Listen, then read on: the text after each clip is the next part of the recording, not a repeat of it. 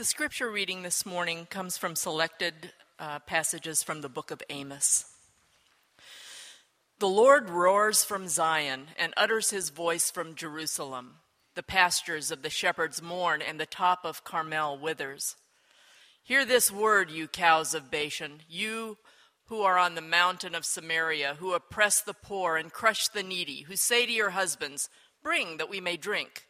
The Lord God has sworn by his holiness that, behold, the days are coming upon you when they shall take you away with hooks, even the last of you with fish hooks, and you shall go out through the breaches, each one straight ahead, and you shall be cast out into Harmon, declares the Lord.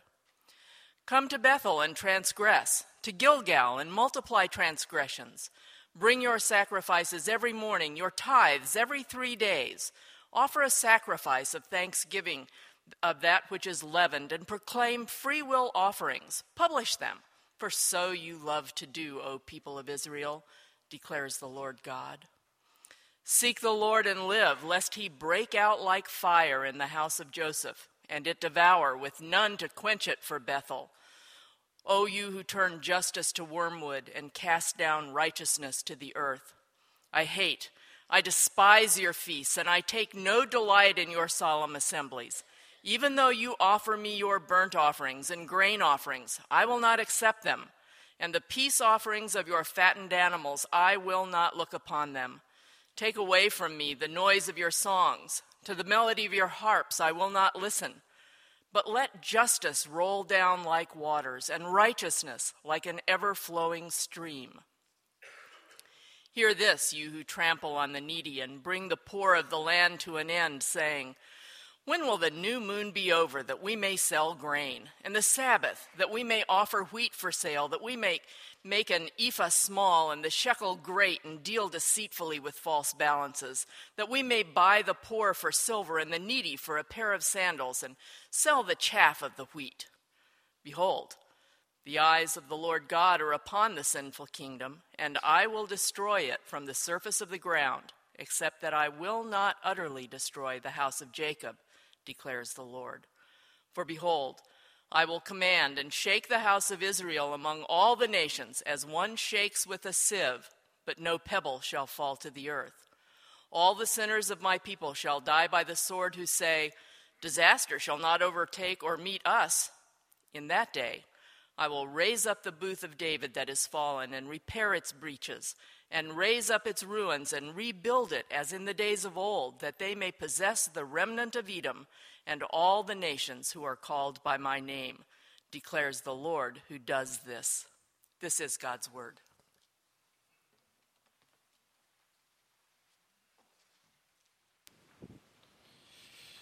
Good morning. Well, that was cheery, wasn't it?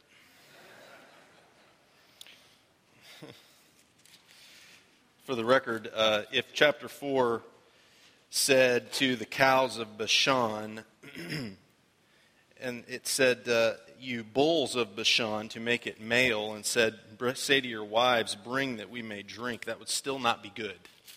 Okay? So I'm just throwing that out there by way of introduction. My name is Jonathan Winfrey. I'm one of the pastors here at Redeemer. Good to see many of you today. Or so many of you, I should say. Good to see many of you. Some of you, not so good to see. Not what I meant to say. We're in the middle of a series, as many of you are aware. We're coming actually to the end of it. We're spending the fall in the minor prophets, so-called minor prophets, because most of them are shorter books. But as you heard Susan read, this one in particular, all of them to some extent, this one in particular has some very stark things to say to us. And as we've been saying, by way of introduction, we can view our circumstances, view our life through the lens of our theology or through the lens of what we know or believe about God, or vice versa. We can view God through the lens of our circumstances or what's happening in our lives. And we're going to see, or I'm going to mention in just a minute, what I think is going on here and why it led to the behavior that Amos is so angry about. To give you a little bit of background on the book of Amos, his preaching is set against the backdrop of the reigns of the king Jeroboam the second in the north in Israel, and Uzziah, the king of Judah, in the south. And so he was talking to both kingdoms at once in this book. Both kingdoms are experiencing incredible success, incredible prosperity. Material wealth is at an all-time high. The economy is flourishing. And through military conquest, they were expanding their territory in an unparalleled, it was unlike anything they had ever experienced before. The problem was, as a result, a very recklessly extravagant elite class had developed in Israel. And the problem for these people was that they were relating to God, or had begun to relate to God, through the lens of their success and prosperity. The people of Israel in the book of Amos saw material blessing and military success through the lens of their own work, not God's grace. And so as a result, they forgot him. They meticulously did their religious duty, as you heard there in some of those passages Susan read. And they did that so that God would keep his duty and bless them. But the funny thing is, that's the way, the ironic thing, I guess I should say, that's the way the pagan peoples surrounding Israel thought and related to their gods. And yet, that's the way Amos finds God's people relating to him. This is the God who had rescued them from slavery. He had made them a people in the first place, and he had given them the land that they were now abusing and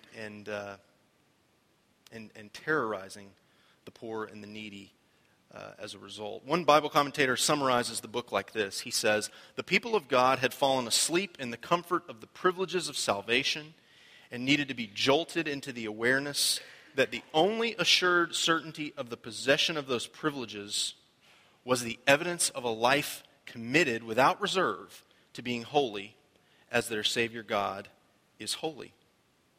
Now, I got to make a disclaimer before we get into the outline here. The tone of this book is pretty harsh. That's why I said what I said. I mean, this is very cheery. I'm sure everybody's encouraged now, having read these words. The Lord is not pleased with his people. And so through the prophet, he has some very hard things to say. And I just have to admit or confess to you that if I preached this text and I didn't brush up against anger, you didn't feel a little bit of anger coming out of me, I'd probably be sinning. Because to see injustice or corruption and not be angered about it is sinful. To talk about it and not get worked up is sinful. But it's also possible to go too far and be sinfully angry and self-righteous, and to use the pulpit or the music stand in our case for that.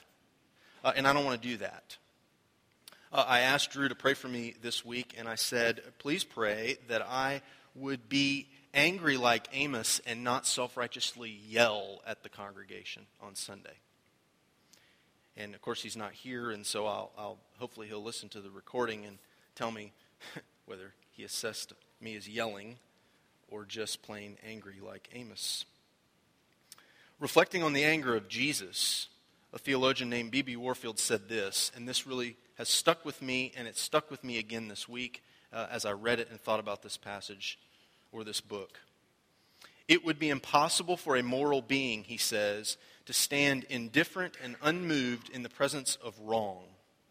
The emotions of indignation and anger belong, therefore, to the very self-expression of a moral being and cannot be lacking in the presence of wrong. That should be all of us.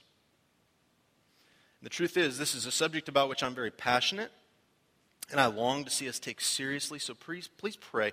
Pray for us as a church. Pray for me as we work through this, that we would seek wisdom and that we desire to help one another move toward obedience. So look at the outline as we go through here. I want to look at the title of justice, the subject of justice under 3 headings. Justice abandoned. Okay, what does it look like when justice is abandoned? How had the people become so corrupt that Amos is calling to repent? Secondly, justice demanded. What does God's demand for justice mean? What do we learn about his character in his justice? What's his response to the people's abandoning of justice? And then lastly, how do we practice it? How does being transformed by the justice of God produce just living? So those three things: justice abandoned, justice demanded, and justice practiced. So let's begin first with justice abandoned. What does it look like? How had the people become so corrupt? Well, there's two major things going on, and I'm going to focus at various points today on various passages. So if you reference your worship folder or just open it up like this, you might find it more helpful. The passages are over here matching up with the outline. So here I want to take a look at chapter 8, verses 5 and 6. Okay, let me read those again to us. Well, let me start with 4. He says, "Hear this, you who trample on the needy and bring the poor of the land to an end, saying, when will the new moon be over that we may sell grain, and the Sabbath, that we may offer wheat for sale, that we may make the ephah small and the shekel great, and deal deceitfully with false balances?" The word that Amos uses here for the poor or the needy means something like an uninfluential person, someone who is easily pushed around. These people were being trampled, brought to an end.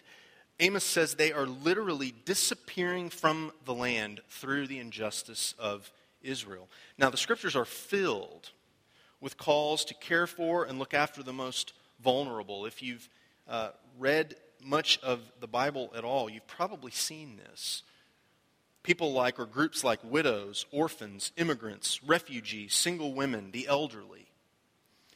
And the fact was, those groups had no social power or influence in ancient societies. In fact, if you think about it, for the most part, they don't today still, right? So according to the Bible, the justness of a society is evaluated by how it treats these groups. And any neglect shown to the needs of the members of these sets of people is, in the Scripture's eyes, a violation of justice. God loves and defends those with the least economic and social status, and in turn demands that we do too. Now, more on that in just a few minutes. Israel was so addicted to gain that they wouldn't actually transact business on the Sabbath. That would have violated the law. Of course they wouldn't do that. But throughout the festivals, and as the festivals were ending, profits were so high you couldn't possibly take all the holiday off. They'd go to Jerusalem or they'd go to Samaria and they'd have one of these festivals and it would last 10 days. And on the Sabbath, they'd stop working, sundown to sundown. But the rest of the time, rather than celebrating the provision of God, rather than rejoicing over the work of God and historically remembering God's work and His character, they're scheming all the while to make a buck. They sold less than they ought for more than they ought. So if you said, and if you look at verse 5 in particular, 5 and 6, the end of 5, let me say, and 6, what is he talking about here? Give me an ephah of barley, or give me 2 shekels of rice. Well, what he's going after here is they would say, the merchants would say, somebody come up to you and say, give me an ephah of barley. Okay, well, here's how much the ephah was in truth, but they may have added a little bit more to make the ephah heavier, so you had to give the merchant more money and you got less barley. So the merchant made a much better deal. Think about it. Why do we have those stickers from the Department of Agriculture on 2 things in particular I thought of? Gas pumps, and what's the other one? When you go to Publix and you have your deli meat measured, there's a little sticker on there too, right? Why is that? Because the state has paid people, in theory, who are objective, who have objective scales that they weigh out, so that when you're paying $3.19 for a gallon of gas, you're actually getting a full gallon. Well, in Israel, at this time, it was like you were actually getting a half a gallon, but they said, give me $3.19, I'll give you a gallon of gasoline. Really, you were getting a half a gallon. They were taking advantage of people who, of course, didn't know they were getting only a half gallon. Or, I want a pound of tavern ham. Well, how do you know you're getting a pound? Well, because it says 1.00 right there. I watch them to make sure they put enough on there. Well, Who's measuring that scale? They didn't have any of that. They didn't enjoy that, justice. The scales, the balances were unequal. But if you go on, keep reading there in verse 6. Notice the people say, when will the new moon festival be over? And when will the Sabbath be over so that we can do these things? Right? Verse 6, that we may buy the poor for silver and the needy for a pair of sandals and sell the chaff of the wheat. What's he talking about? Well, they would hold the poor in debt for things like a pair of sandals. And they would say, if you don't bring me the money in 5 days, I'm going to sell you and your family into slavery. And so for a pair of sandals, which was a relatively insignificant thing, not very expensive in that day, the creditors would sell those people into slavery. And in essence, that's how that sector of the population was disappearing. Go back to verse 4. Hear this, you who trample on the needy and bring the poor of the land to an end. In Hebrew, it literally says, make the poor disappear. You make them go into slavery, they no longer become people. As they silenced them, they eradicated them. And I was reminded this week of a guy named Dr. Kermit Gosnell, who ran an abortion clinic in Philadelphia up until a couple of years ago when he was caught and is now serving prison time. And he profited off of the killing of children. So in silencing them, he was able to eradicate them because he viewed them as non-humans. And furthermore, you go on to verse 6, they even tried to sell the chaff of the wheat. Now, I know that, we live in Florida and we grow oranges here. We don't grow wheat. But if you know anything about wheat, chaff's the leftover stuff, right? This was the part that was swept up and thrown out after the ears of grain were sold. They would literally sweep it up and toss it in the trash. And again, I'm reminded of something similar. Do you know why certain sectors of our population, particularly African Americans, enjoy things like the liver and the gizzards and the heart of chicken?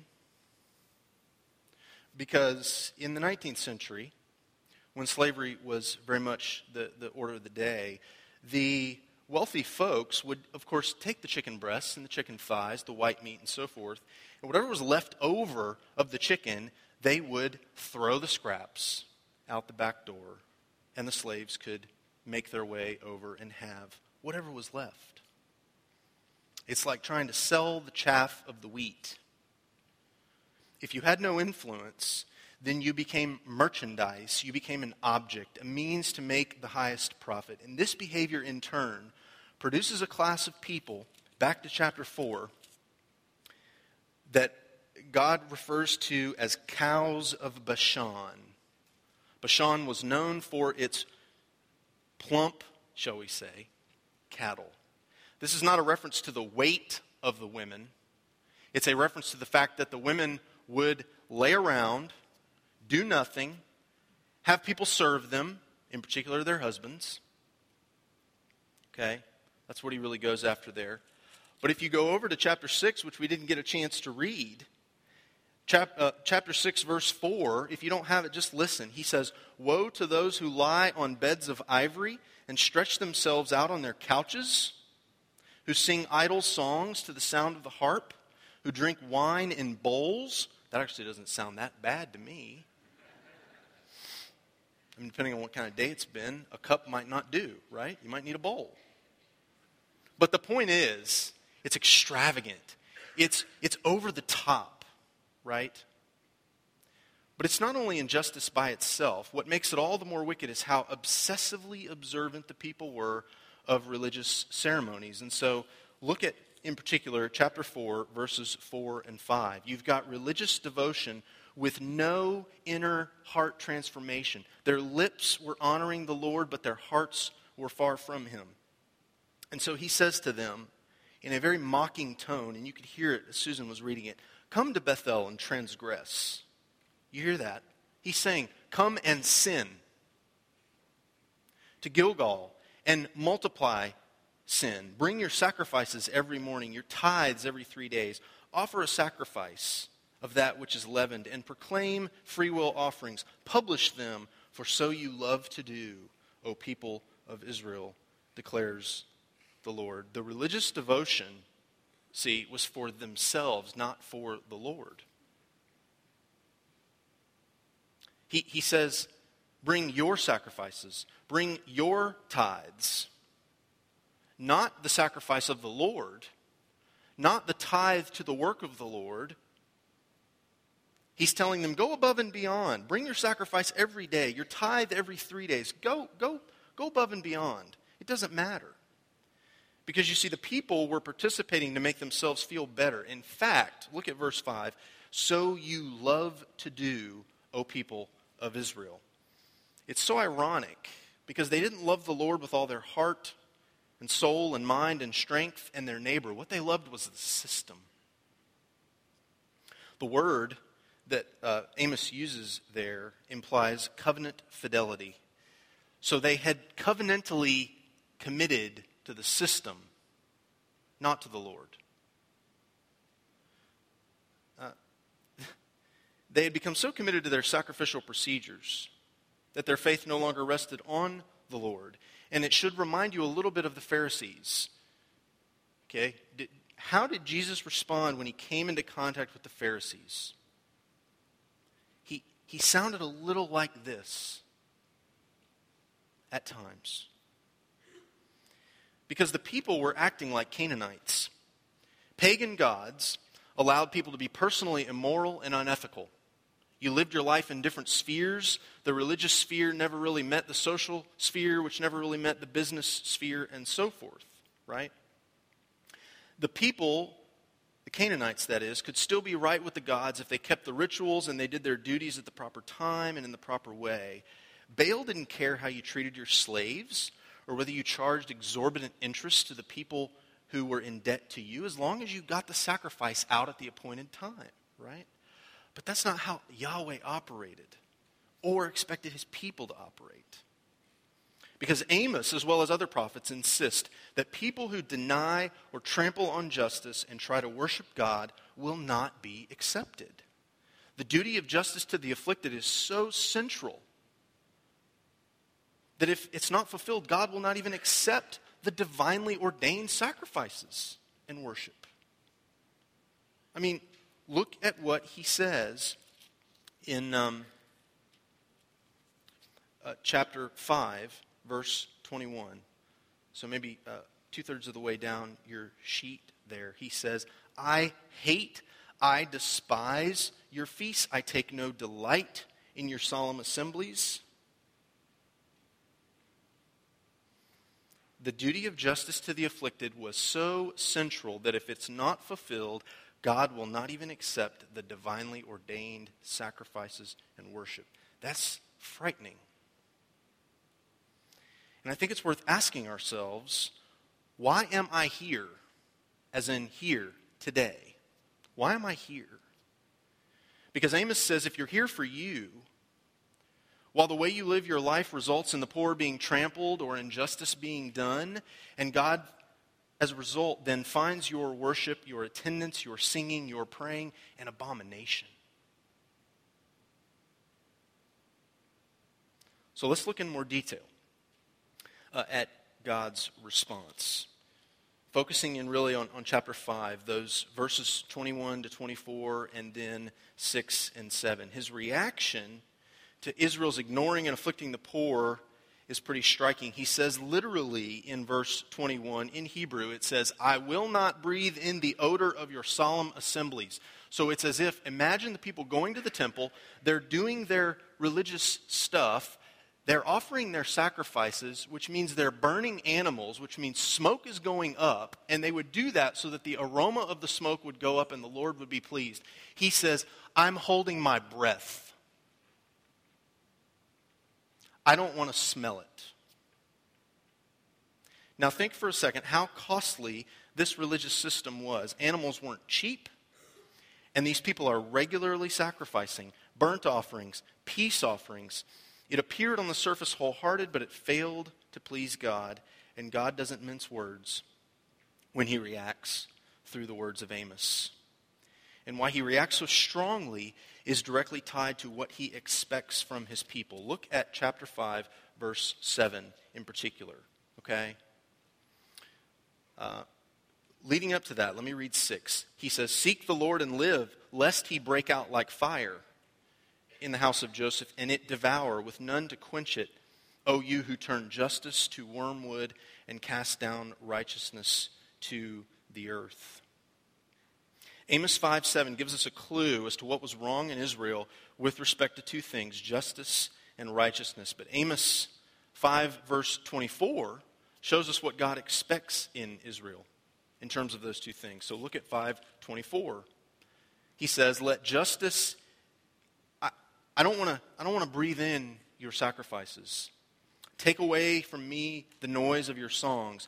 But in contrast to that, let justice roll down like waters and righteousness like an ever-flowing stream. He says back earlier that the people have turned justice into wormwood, as if to say, justice in Israel is bitter. When you taste it, it's sour, so to speak. And God says justice should be pleasant and good, and instead, in Israel right now, in this day, it's evil and corrupt. Not only that, but they've cast righteousness down to the earth. In other words, they've rejected a standard of behaviors being thrown out. Both of these are priorities to the Lord for his people because they're part of what defines him. And so he wants his people to be defined by that as well. Instead of hollow, duty-filled religion, God says, let justice and righteousness be as free-flowing and regular and common and normal as a stream. Like waters of a mountain spring that flow, again, just regularly, common, normal, every day. Make justice and righteousness that typical of your life, Israel, he's saying. And several times throughout the book of Amos, in fact, at various points in the Bible, the words justice and righteousness are paired together. They're two of the most important words in the Bible that describe the Lord and in turn should describe his people. You can't really talk about one without the other, okay? Kind of like law and order or health and safety or room and board. We typically put those two words together. Each word has its own meaning, but together they express a single idea. Thing is, they're not concepts you reflect on. They're actual things that you do. So let me take a look at each one with you. Righteousness, according to the Bible, means straightness, something fixed, a norm, a standard by which other things get measured. It's like a state where things conform to what is right or expected. For example, if a husband is rightly relating to his wife and a wife rightly relating to her husband, it would be accurate to speak of they have a righteous marriage, or righteousness is the state of their marriage. A judge who judges rightly, we would say, is a righteous judge. The scriptures, let me say. That's how the scriptures would define righteousness. Justice, according to the Bible, is a set of actions that are aimed at setting things right. It's a commitment to straighten out what's crooked. It's the fruit born out of a state of righteousness. And so to judge or bring justice is to look at a situation that is wrong or oppressive, sometimes by confronting the wrongdoer, but almost always by vindicating and delivering those who've been wronged. Now listen, to act justly is to take upon yourself the cause of those who are weak in their own defense. And this is the statement.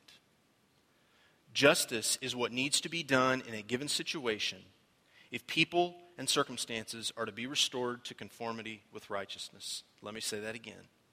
Justice is what needs to be done in a given situation if people and circumstances are to be restored to conformity with righteousness. If you see something crooked, justice is making your way into that situation to straighten it out so that it achieves a state of righteousness. The reason God, through Amos, is so angry about Israel's failure to carry this out is because it's exactly what he did for Israel. Human beings aren't supposed to be enslaved, treated like objects. So what does God do? In the book of Exodus, he acts justly on behalf of the weak. Their cry comes up to him. Exodus chapter 3. He takes up their cause, and he rescued them in order to restore them. But not only that, the reason justice continues to this day to be such a big deal to God is because of the gospel. See, the gospel of Jesus Christ tells us that in order to restore us to a state of righteousness, justice had to be carried out. God is righteous and is committed to righteousness. God is also just and committed to justice. The problem is, human beings are oppressed and weak and defenseless, corrupt, because of our own sin. And so Jesus comes and intervenes and is judged in our place. Jesus receives justice so that we can in turn receive what? Mercy. Jesus receives justice so we can receive mercy. And God, through judging Jesus for our sin, restores our broken relationship. As Paul says in Romans 3 in our assurance of pardon, by faith we receive the righteousness of God. We are conformed to it. It begins to straighten us out from our crooked, corrupt ways. Every person apart from Christ is spiritually bankrupt, powerless, poor, resourceless, and has to be rescued and provided for. And the most vulnerable in our society serve to remind us of who we are spiritually, fundamentally as human beings. Blessed are the poor in spirit. Blessed are the ones who are impoverished in spirit. We're reminded of that. We have these people who fall into these categories among us to remind us that's who we are. If, as Paul says, all have sinned, no one has any right to look down on anyone else. And if, as Paul says, we're justified by his grace as a gift, no one has earned their restoration to a state of righteousness. The gospel demolishes any sense of pride. And if you're here and you're not a Christian, I would ask you, reflecting on these words from Romans 3, have you received the redemption found in Jesus Christ by faith? Do you feel your powerlessness, your poverty of spirit, your weakness, your fear? I would invite you, as Amos does, to seek the Lord and live, to run to Jesus. And as God promises in this book, the Lord, the God of hosts, when you do that, will be with you, not against you. Jesus unjustly endured the punishment that was justly due you and I. The justice God demanded for sin. And now, which takes us to the third point, he empowers us to become agents of justice. I was thinking about trying to figure out a way to use that Agents of S.H.I.E.L.D. or whatever that Marvel TV show is, but I couldn't. So I'm just going to keep going. What does it look like? What does justice practice look like? Well, let me give you a definition of a righteous or just person from a seminary professor that I had. He says this: a righteous person disadvantages themselves for the sake of the community. An unjust person advantages themselves for the sake of the community. And if you think about it like this, when justice and righteousness flow like a stream, when a stream begins to flow over something that was dry, or it eventually kind of bubbles over and changes its course or gets on land that didn't previously have a stream on it, what happens to the land? What happens to the landscape? It changes, right? Things begin to look different. And so when justice and righteousness flow, they will mold and shape the landscape as they flow. Let me give you a couple of applications of how I think we can practice justice and change the local and the global landscape for the good of God's great name. First, I want to talk to you for a minute about coffee, something that many of you drink regularly, like me. If you don't drink it regularly, let me encourage you to start, because it's really good, especially the caffeinated part. But have you ever thought about who grows your coffee? Who grows it? Well, by contrast, think for a moment about Florida's natural. Who grows the oranges in the orange juice that you drink? By the way, if you don't drink orange juice, let me encourage you to start. So, I had food on my table growing up because of the citrus industry, so I can't help but promote it. But who grows the oranges that become orange juice? Chances are you've probably never met an orange grower who is impoverished. Why is that? Because, thankfully, there's a set price that the market says a box of oranges is worth, and growers have to be paid that price, right? There are laws and protections in place that ensure that that process goes forward, and that ensures a certain level of prosperity for citrus growers, and indeed for the whole citrus industry, indeed for the state of Florida.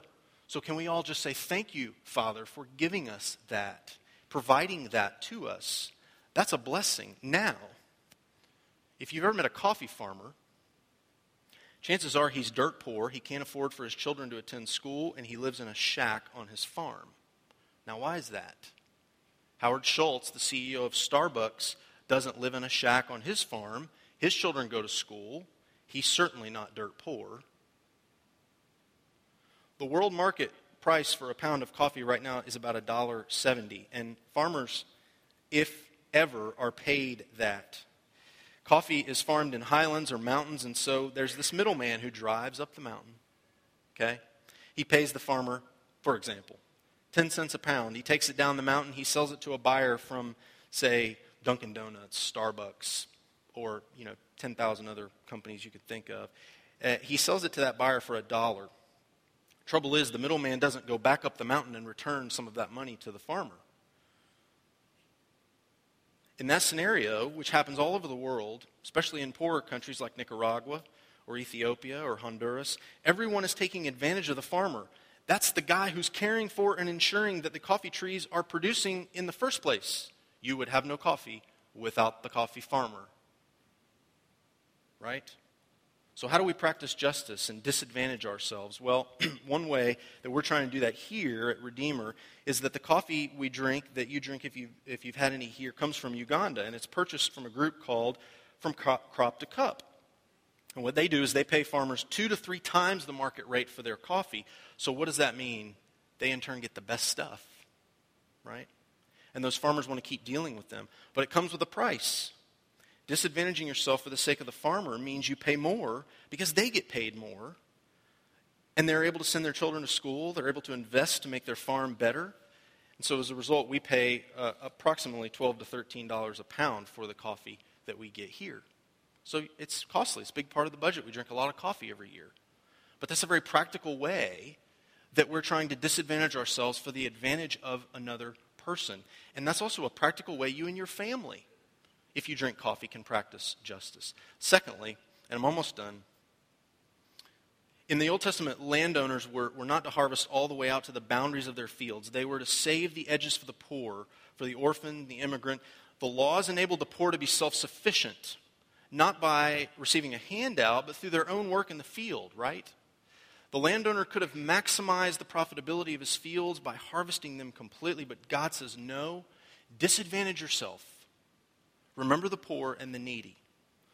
Well, in turn, a Christian business owner today could practice justice by not trying to squeeze every penny of profit out of their business, charging really high or maximum fees and prices to customers and then paying the lowest possible wage to the employee. Rather, they could pay the highest wages in the industry, ensure low to no turnover, charge lower prices that would in effect share the profits they're making with the employees and the customers, right? The owner has to disadvantage themselves to be a blessing to their workers, but in turn they end up blessing the entire community. A government, too, could practice similar principles by enacting programs that encourage work and self-sufficiency rather than dependency. After all, the poor and the needy in the Old Testament still had to go harvest the edges of the fields. They were cared for, but initiative was required from them. Now, all that to say, this probably feels like hard work and overwhelming. Drinking from a fire hydrant, I don't mean it to feel that way. I'm sorry if it does. But I do want to say, in the words of one writer, doing justice requires constant, sustained reflection and circumspection. And if you're a Christian and you refrain from committing adultery or using profanity or missing church, but you don't do the hard work of thinking through how to do justice in every area of your life, then you're failing to live justly and righteously. God desires his people to be diligent in their care for the most vulnerable because it's in those moments when you are reminded that when you were the most vulnerable, the Lord stepped in and rescued you. Jesus Christ was disadvantaged to the point of death on the cross so that we could gain an advantage of life in him. And may we, this is my prayer, may we who have been declared not guilty and are being remade by the Holy Spirit, may we imitate that same work of our Savior so that, as Amos says here, justice would roll down and righteousness would flow and it would change our city and our world. Let's pray. Lord Jesus, we do thank you. We do praise you and honor you and bless you. We're humbled by your mighty work of salvation, of disadvantaging yourself, of absorbing the just wrath that was due to us for our sin, and in turn making us just, justifying us by your grace as a gift, as we read earlier. And we pray that that truth, in turn, that experience of grace, would in turn make us a people who, as the prophet Micah will say later on in the Old Testament, that we would be a people who do justice, who practice and love kindness, and walk humbly with you. We pray that you would come and do that among us so that we, in turn, as a people, might effect change in our city, bring this to our city, bring this to our area, and ultimately to the ends of the earth so that you would receive honor and glory and praise as a result. And we pray in Jesus' name. Amen. The good news of this benediction is as you go from here, whatever crooked places, people, situations that you've got to face, God's promise is he goes with you with his righteousness that is yours by faith, having been justified freely through the redemption that is in Christ's blood. That's good news. It should empower you. It should remind you that as you go with his righteousness. And so as we go together, we go with his righteousness to make our city, in the places we find crookedness, straight. So go with his blessing as you leave. May the Lord bless you and keep you.